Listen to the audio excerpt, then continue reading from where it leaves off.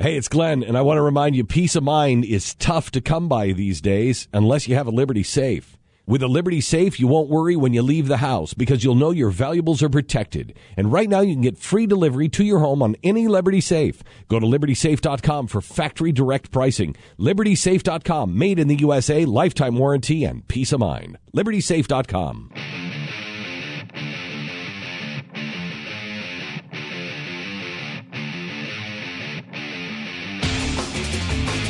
Mike Slater.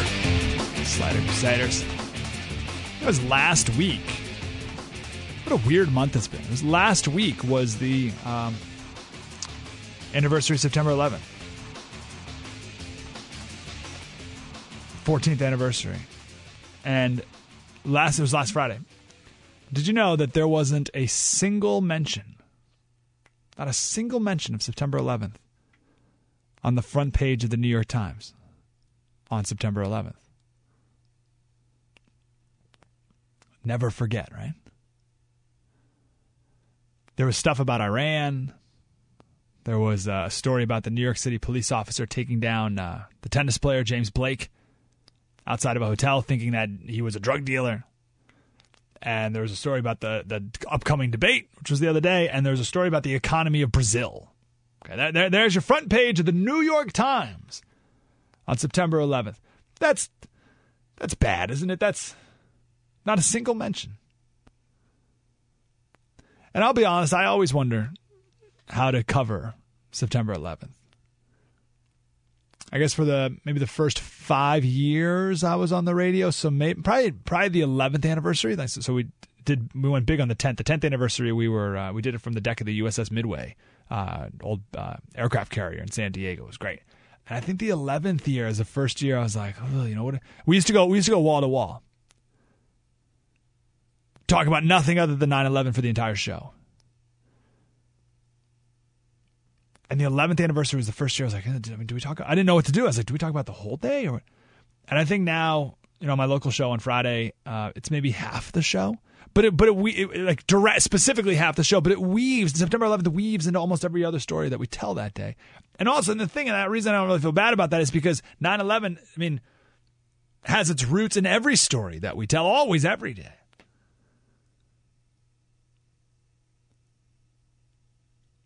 And the reason why is because on September 11th, I thought it was the clearest sense that we had as the American people, the clearest sense we had of what's important. It was the clearest sense we've had in a long time of what's important, of what's precious. You may remember last week, and I think it was a little later in the show. I want to say it was the second hour of the show, maybe even the third. And we were talking about Iran. And Andrew called in. Had a wonderful phone call. We were talking about the differences between Persian culture and American culture when it comes to making deals and negotiations and a bunch of different things. And Andrew called in, and he's done 3 tours in Iraq or whatever, and he was talking about his experiences there. And I asked him a question, and he said, have you ever seen the Book of Eli? And I said, no, I have not. And he said, you got to watch it. And then I hung up the phone, and we went to break, and the guys back in New York City were like, you got to watch the Book of Eli. So I went home that night, and my wife and I, we watched the Book of Eli. That's how it works. Book of Eli with Denzel Washington. Now, I won't give it all away, but it's 30 years after nuclear war in America. So everything's gone, basically. And there's this one scene where Denzel Washington and Mila Kunis, her character, it's not like Denzel Washington is the one guy. Denzel Washington's character and Mila Kunis' character. So it happened 30 years ago, and Mila Kunis' character is 20. So she wasn't around. She didn't know what America was like. And she's talking to Denzel Washington, and she says, what was it like? What was America like before the event? They call it the event. And he said, people had more than they needed. We had no idea what was precious and what wasn't. We threw away things that people kill each other for now. Isn't that amazing? I love that line. And then but for the record, this is not what Andrew the caller was referencing. The point he was referencing was spot on as well. But this is a different thing I got from the movie. People had more than we needed. We had no idea what was precious and what wasn't, and we threw away things that people kill each other for now. And I feel like we've once again lost sight of what's precious. I do it all the time. Goodness gracious. That's the curse of living in America. We have no idea what's precious. And when we do have an idea, it's always a thing, and it never is in the end. It's never a thing.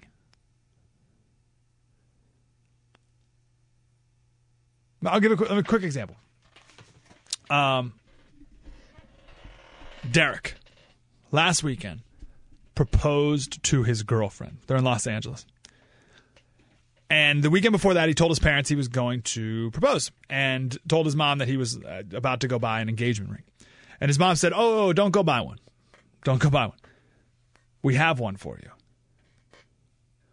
Here's the deal. Derek's great-grandfather was a lawyer in Germany in the 1930s. Things were obviously getting pretty bad for Jews in Germany. So he prepared to leave the country. This is like 1935. They applied to leave, and they were given permission. So this was early and everything, and they were given permission to leave. But there was one stipulation. They could not take anything with them. Only the clothes on their backs. That's it. They had to renounce everything. All of their assets, their home, their entire bank account, everything. So all the money they accumulated, all the things they accumulated, they had to give it all to the government in order to leave, in order to be given permission to leave. They didn't even hesitate. Deal. Why? I mean, I'll just stop there. Like, why? Because what's precious? Your family? Or the things? And I wonder, I mean, maybe some people, I'm not kidding, like maybe some Jewish people in Germany, they were given permission. They said, you got to give up everything. Maybe some of them were like, oh, all right, we'll stick it out. They weren't willing to give up everything. But this family was. One thing, though. Before they left, they took what money they had, like in their possession, because they couldn't go to the bank anymore. So they took what money they had, and they bought as much jewelry and precious stones as they could afford. And they wanted small items that they could easily hide, because, again, they could only bring the things on their back. They couldn't even bring a suitcase or anything. And the idea was they were going to take these stones and use them to start a new life. They got out of Germany. They made it to Italy. Things got bad there. So they boarded a Japanese cruise ship and settled in Berkeley, California. And as they settled down here in California, they ended up selling all of their jewelry except for one piece. A single solitaire diamond. And that's the diamond that's been passed down in the family. And that's the diamond that Mom is going to give to Derek to give to his fiance.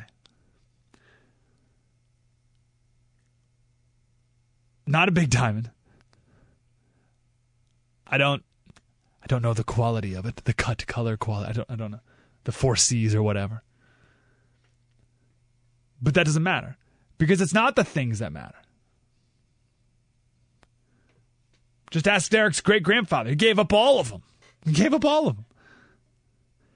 During tragedy, we gain focus on what really matters. We did that during 9/11 as a country. I've never been alive but anything like that.